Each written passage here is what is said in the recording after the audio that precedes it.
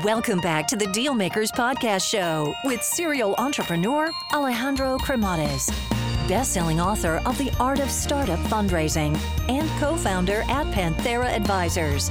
In this podcast, we ask our guests about their successful acquisitions and financing rounds. Alrighty, hello everyone and welcome to the Dealmaker Show. So today we have a really exciting founder, a founder that is a repeated founder. So we're going to be really learning here about the full cycle, about building, scaling, financing, and exiting. And obviously now, he has a company that is a rocket ship. So I guess without further ado, let's welcome our guest today, Avery Panarin. Welcome to the show. Hello, thanks for having me. So originally born in Ontario, there in Canada. So give us a little bit of a walk through memory lane. How was life growing up? Life growing up, well, I was born in Thunder Bay, Ontario, which is pretty far north, and it's about a 4-hour drive from anywhere even significantly sized. So it was quiet. I had a quiet upbringing in the outskirts of this city. So there was lots of nature and stuff like that. And I do like nature, but I've learned since leaving there that I also like big cities. So I like to go back and forth. So with all the nature and everything, how do you get into computers? Well, that's the thing with all those nature and everything. There was not that much to do. So we had a computer, and I got pretty into that as soon as my dad brought home a modem when I was maybe 10 years old. I got really interested in this ability to meet people and communicate with people that I otherwise would never be able to meet because it was a 10-minute walk down the street just to find anybody. So yeah, online was a pretty big change for me. Now, in your case, you went on and you studied engineering. And right at the time where you were in school, you decided, there was a cool project that you wanted to do with a fellow co-founder there. You thought it was just going to be a project, but it ended up taking a life of its own. So walk us through that journey. Sure. Well, I went to the University of Waterloo in Waterloo, Ontario. One thing a lot of people don't know about the University of Waterloo is that they have this co-op program where, unlike a regular internship at Waterloo, you do 4 months of school and then 4 months of work and 4 months of school and 4 months of work. So by the time you graduated, you usually had about 6 different jobs. So that you have a much better idea of what you want to do when you grow up. And so one of the things me and my roommate decided to do is for one of those 4-month terms, we thought, okay, well, maybe we want to be an entrepreneur when we grow up. So why don't we try starting a company? And it'll be fine because we'll probably screw up a whole bunch of stuff, but we'll just do it for 4 months. And see how it goes. And so what we did sort of leading up to that 4 months is we built a product which happened to be a network appliance server that you could use to share your internet connection. This was in the early 2000s, late 1990s. So the people were still using modems and stuff. And I'd observed that a bunch of companies would have maybe one computer in a corner with a modem, and people would line up everyone in the office one by one to try get online and check their email. And we knew this Linux thing was available now, and you could use that to share a modem across everybody in the office, so they wouldn't have to line up. They could just check their email from their computer. So we built a little product to make that easier. And by the time our 4-month period started, the product was ready and it was time to start selling it. So we sold it to a few people. We were pretty proud of ourselves because we could build this box for $1,000 in parts and sell it for $2,000. And then we were going to try to just shut down the company at the end of the 4 months. But what we learned is that people liked this product so much that they kept phoning us and wanting, recommending it to their friends, who would then phone us and say, hey, I want to buy this device. And as starving students, when you could buy something for $1,000 and sell it for $2,000, it was hard to turn that down. So the company sort of got a little bit out of control after that. At one point, I got called out of an exam that I was writing because someone had an urgent tech support question. And we realized things were getting out of control. So we brought in a few other people who could do first-line technical support. Next thing you know, there was a dot-com crash. We were graduating. We decided it was time to expand the company. So we ended up raising some money right after the dot-com crash, which was a little bit scary. And eventually, to make a super long story short, all this viral growth ended up in us selling to IBM in 2008. And what was it like to run a company after the crash? What was that like? So I think the most interesting thing about that, obviously, it was hard to raise money. Everybody was super, super conservative about investing in tech companies right after the dot-com crash.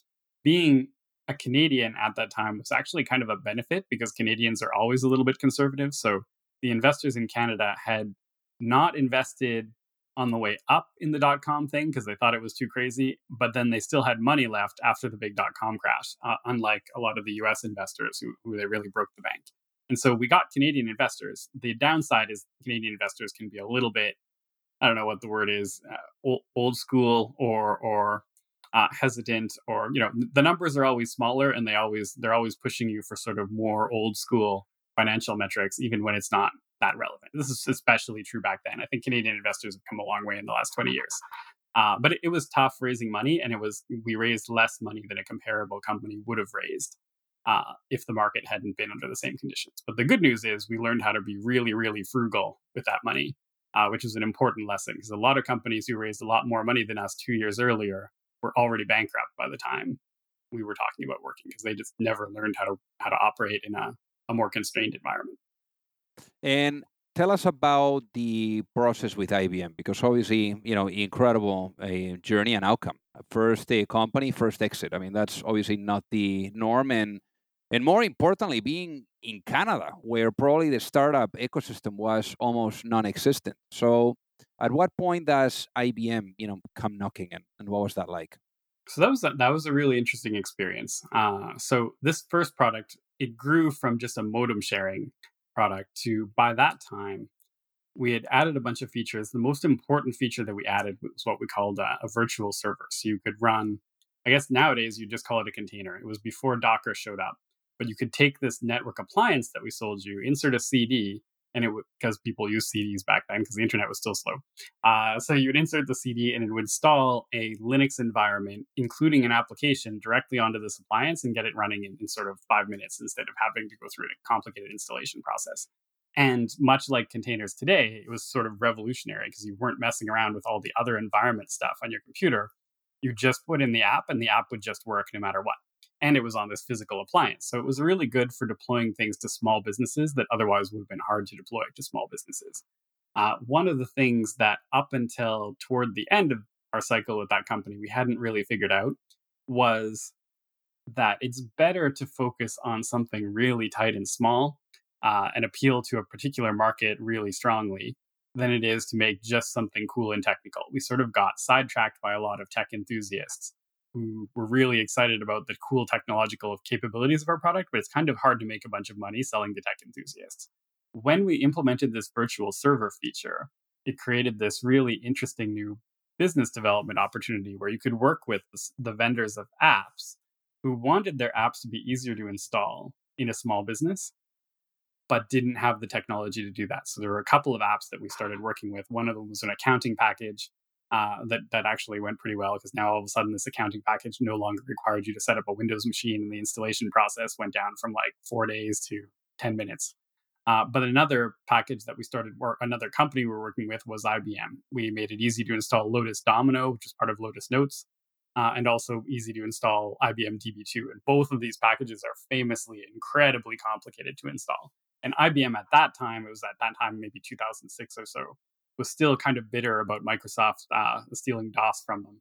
And were really worried about Microsoft Outlook and Exchange taking over everything. So they really wanted to try to get Lotus Notes and Domino into smaller businesses. And our company was the pathway to make that possible. So they got really excited about it. At first, we were working together, and then they decided they didn't want competitors to have the same capability, so they ended up buying us just for that one feature. Wow. I mean, and in the double-digit millions. So, I mean, quite an outcome for someone of your age. How old were you at that point? At that point, let me count for a second. I was in my late 20s, I guess, at that time. That's incredible. Now, obviously, That's I didn't make all that money. Our investors took back some of it, but it was a reasonably good exit. Yeah, no kidding. Now, for you, what happened next after the exit? After that, I went into the banking industry for a little while. I knew someone in the banking world, and they were trying to commercialize their internal banking software that they developed for themselves and try to sell it to other banks. And he wanted me to help them build a tech company out of that. That was a really interesting experience, but unfortunately, it was cut short by the financial disaster in 2008, 2009. It turned out to be the worst possible time to be trying to sell things to banks. And so we decided not to do that. That's when I ended up moving on to work at Google for a few years. And in Google, you were for 7 years or so. Now, that's quite a lot of years. I guess up until then, you had done more of your own thing, but I guess that working for such an amazing, much bigger company like Google, perhaps that gave you the perspective and visibility into also how a bigger company operates. So I guess, what did you learn from the experience at Google? Yeah. But it's funny. I remember my first year at Google. I because I was so accustomed to doing things on my own. I was pretty sure that it wasn't going to work out. They made me a good offer. I'm like, okay, I can't turn down the offer. But I didn't spend my signing bonus for the whole first 12 months, because if you quit during the first 12 months, you have to give back a prorated amount of your signing bonus. And I'm like, there's no way I'm going to last 12 months at this place. I better just keep this money in the bank. And then I ended up working there for 7 years, which was as much of a surprise to me as it was to all of my friends and probably people at Google. But the experience was really interesting, just seeing how a big, successful, really mega corporation operates. Now, Google is a pretty unique, big, successful mega corporation, so it's not exactly like working at other big companies. But certainly having all the structures in place, it was very interesting. One of my first managers there, I asked him, like, does it make it harder trying to do things when there's basically an infinite amount of money available? Because I'm only used to doing things with a limited amount of money available. And what he said to me was, "You've heard about trying to do more with less. You're very familiar with doing more with less. And at Google, what you have to do is set your sights on doing much more with more." And it's a different optimization goal. Google doesn't need you to do regular amounts of stuff because it won't make a blip in the bottom line. Google needs you to swing for the absolute stratosphere. And you can spend a bunch of money doing it because they have a lot of money, but it needs to be big successes. They're not interested in small successes. And that was a really big change in my outlook. I hear you. Now, at Google, you did spend quite a bit of time. I mean, the question that comes to mind now is, so you did your first company, right in university. You had a fantastic success, successful outcome. Why did it take you so long to launch the next company? Because as they say, once an entrepreneur, always an entrepreneur, especially if you had a positive outcome. So what took you so long? So before I joined Google, I actually had an idea for my next startup already. I was going to make Wi-Fi routers, and this was 2010 or so.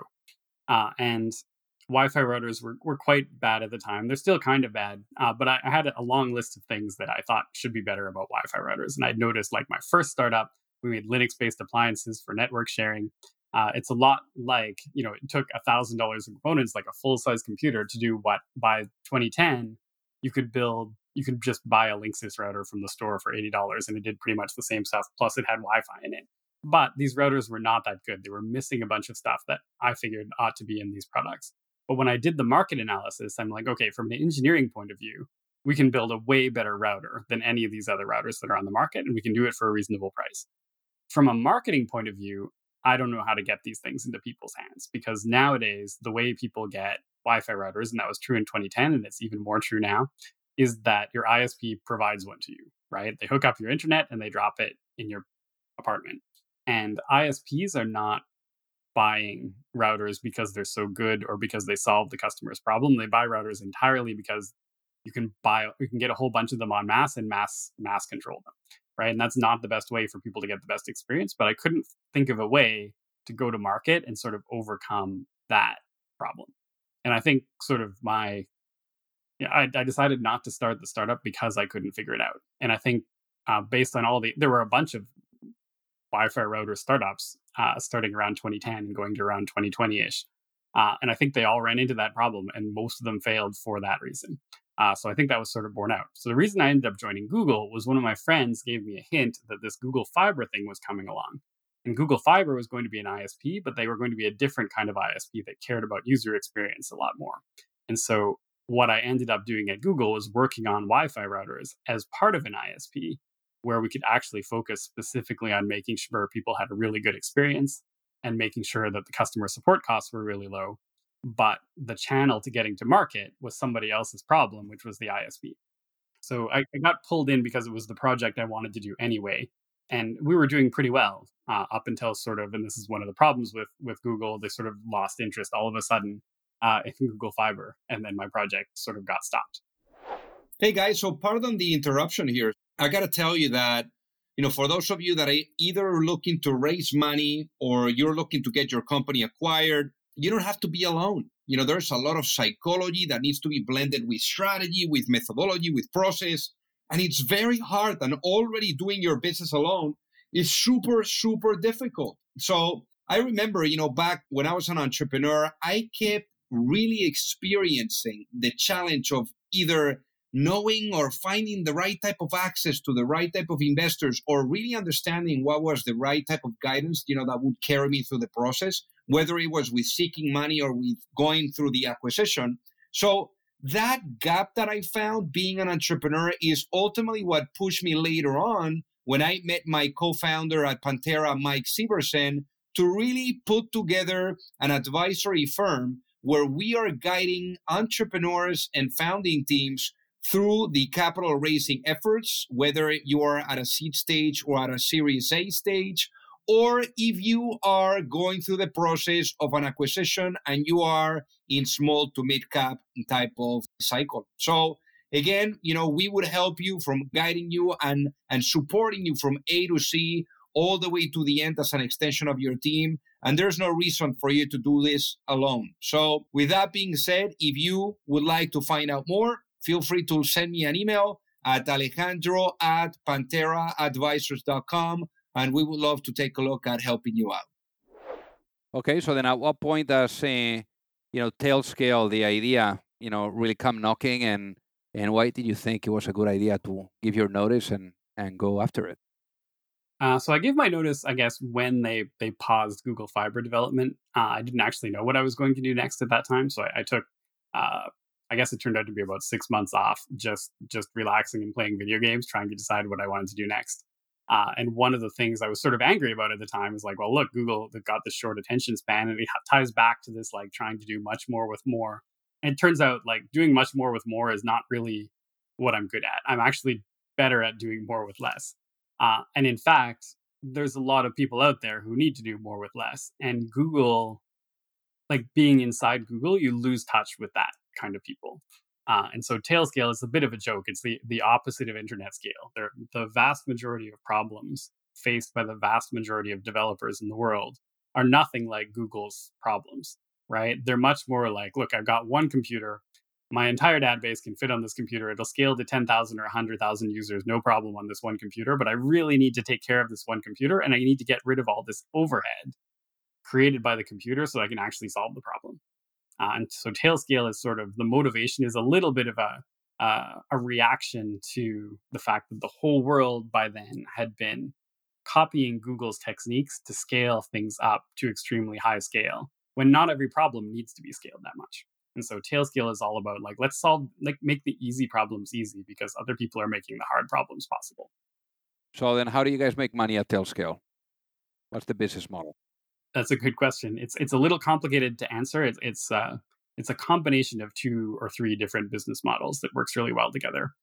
There's a really great talk from Alan Gross, who titles his talk GTM 3.0.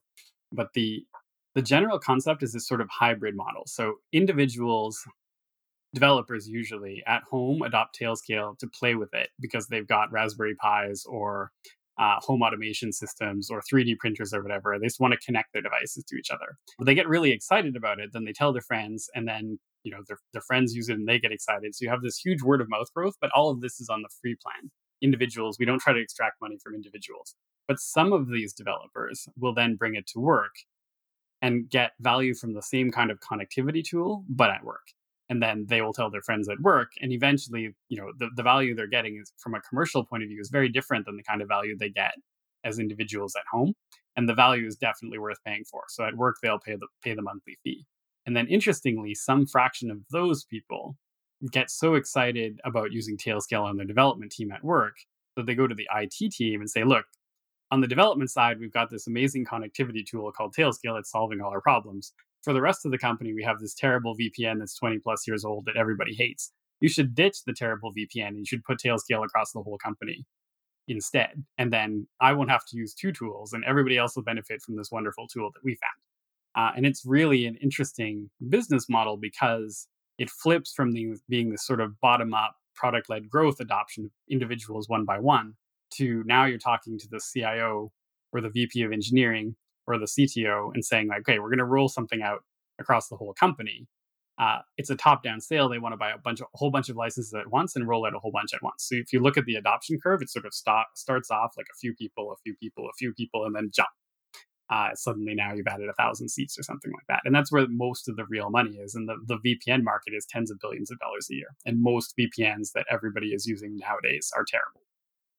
Very cool. Now, how did you go about putting the band together for the company? So we started off with 3 co-founders.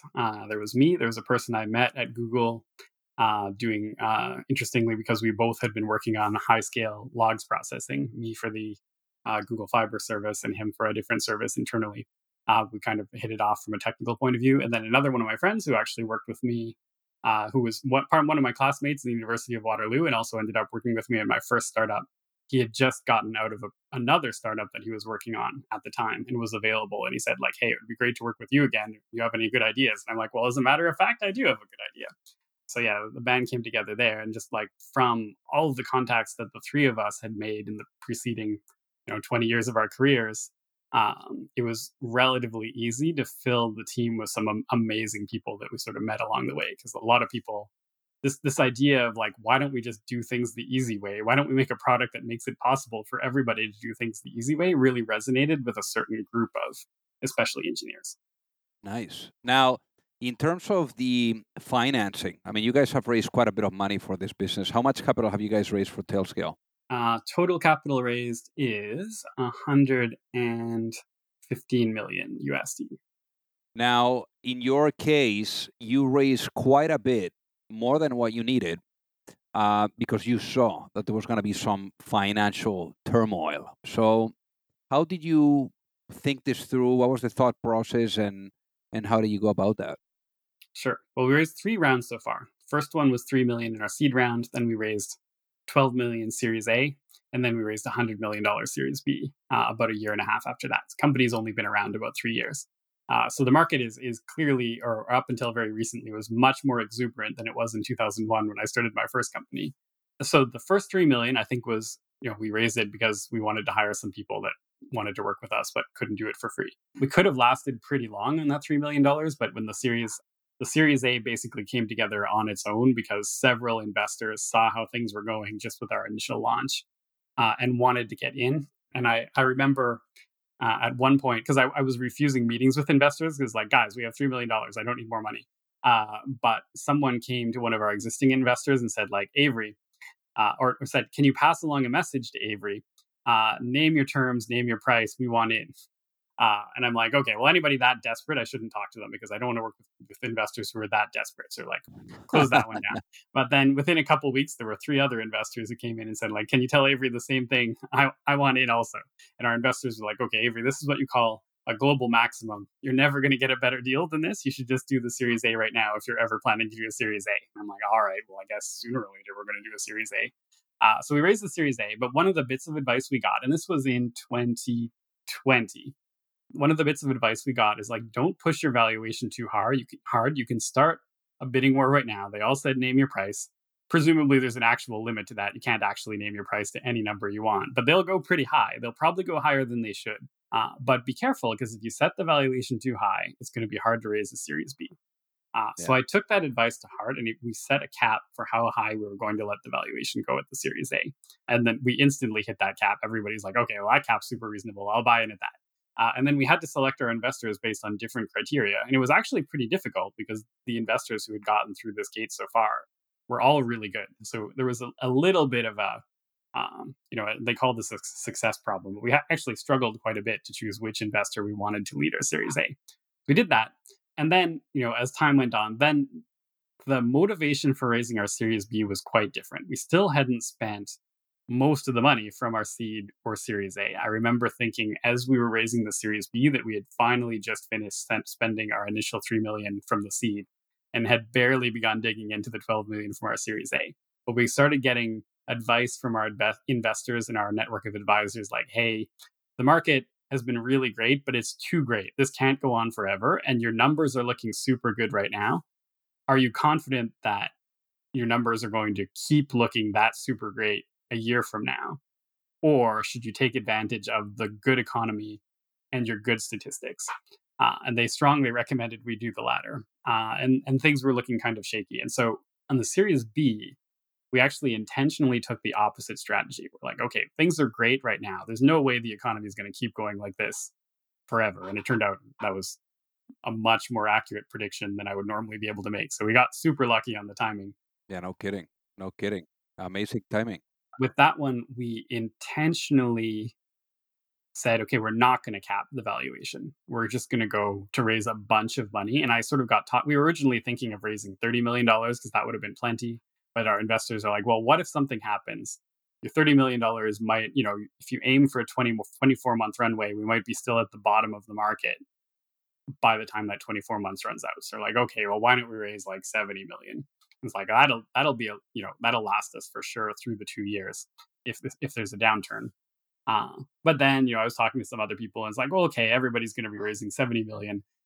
I bet you'll get a bunch of press if you raise 100 million because it's the magic 3 digits, right? And I'm like, okay, well, in some sense, this is a dumb thing to do. And I'm Canadian, so we're especially conservative. It's like, there's no way I need $100 million. But I think there's something to be said for just making a bunch of people angry at how much money you can raise for this at the time 2.5-year-old company.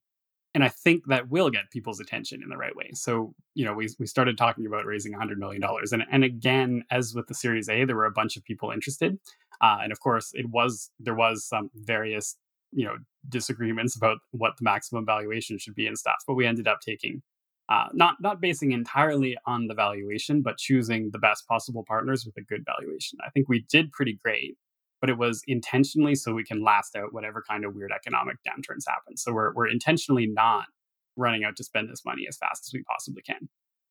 The goal for me was like, let's make sure this company is not going to die no matter what. And in the meantime, if other people are getting tight on money because the economy starts going badly, that's better for us. We'll be able to spend our way through the downturn instead of cutting our way through the downturn. That's amazing. Now, for the people that are listening, to get an idea of the scope and size of Tailscale today, I mean, anything that you can share in terms of number of employees or anything else that you're comfortable with? Right now, we are around 40 employees. That's incredible. Wow, what an output for the size. That's incredible. Now, imagine you go to sleep tonight, Avery, and you wake up in a world where the vision of Tailscale is fully realized. What does that world look like? So when we write down our vision statement, the super short version is the new internet. So the risk of getting a little bit technical, I remember back in 1994, you could buy a Windows computer and it did not have TCP/IP on it, right? Like the internet was a thing that not everybody had. And I remember you had to like add on this tool called Trumpet WinSock to add internet support to your Windows machine. And then Windows 95 came along and added TCP/IP to it. Fast forward to now, 25 plus years later, even if you buy a watch and it doesn't have TCP/IP on it, you're like, what's wrong with this watch? It doesn't do anything. It's broken, right? The internet is everywhere. Every single electronic device now has got internet stuff in it. And that's how, in that time span, we went from like, you don't really care about the internet that much. It's a new, interesting thing to it's everywhere. But the internet itself has a bunch of problems with it that have sort of evolved over time. We can talk about that if you want. Like the cloud is partly a symptom of the fact that you can't even connect to your own devices anymore, right? Like I could have a server at home that can do everything I need, but if I'm not at home, I can't use it, right? It's this weird problem. If I instead take the same stuff and rent time in the cloud, then I can access it when I'm not at home. There's a bunch of security problems, but at least I can access it when I'm not at home. So I think the future is a little bit, you can sort of picture it as a pendulum. Back in the 1960s, there were IBM mainframes. Microsoft came along and pulled things toward the PC. Now everybody's got their own computers. But now we're in the world of like mobile devices in the cloud. We've all got our own computers. Our mobile devices are more powerful than the PCs we had 10 years ago. But our mobile devices are useless without the cloud. If you took away the cloud, these super fancy supercomputers could do nothing, right? I think things are going to shift a little bit back the other way. I think these computers that we hold in our pockets can do things without needing the cloud, without having to pay rent to the Google, Amazon, Microsoft of the world. And I think Tailscale can make that possible. I think Tailscale could be the next thing that, like 30 years from now, it would be weird not to have it on your computer because, like, the internet's broken if you don't have it. That's amazing. Now, we're talking here about the future. So let's talk about the present and let's talk about the past. Let's see if I was to put you into a time machine and I was able to bring you back to perhaps Waterloo when you were, studying engineering. And let's say you had the opportunity of speaking with that younger self and giving that one younger self a piece of advice before launching a business. What would that be and why, given what you know now after, having run 2 companies? All right, I guess I give myself probably 2 interlocking bits of advice that would have completely changed my career trajectory for the better.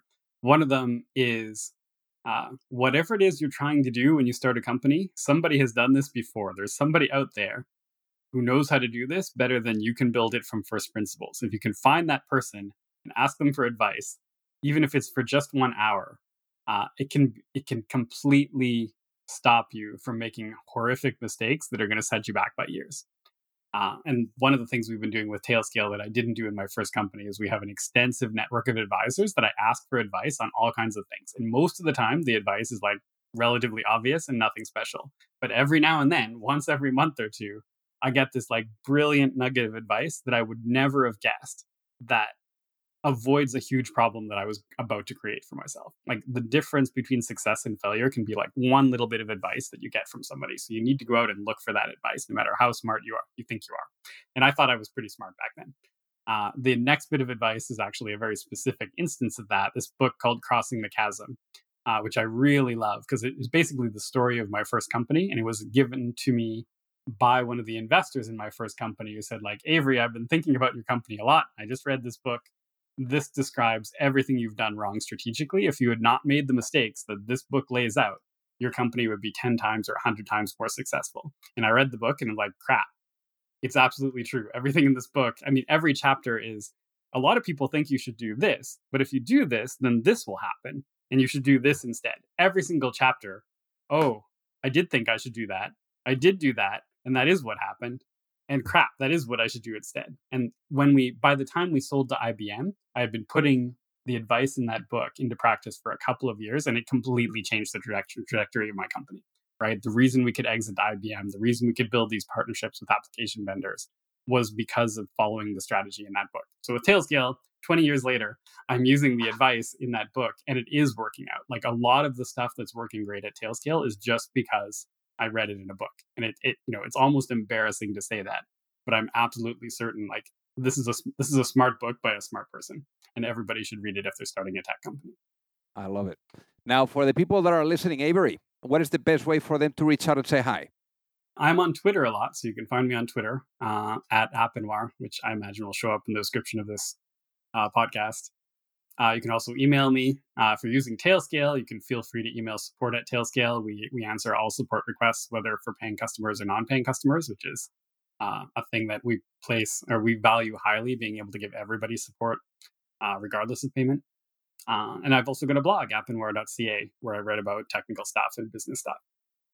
Amazing. Well, Avery, thank you so much for being on the Dealmaker Show. It has been an honor to have you with us today. Thank you. It's great.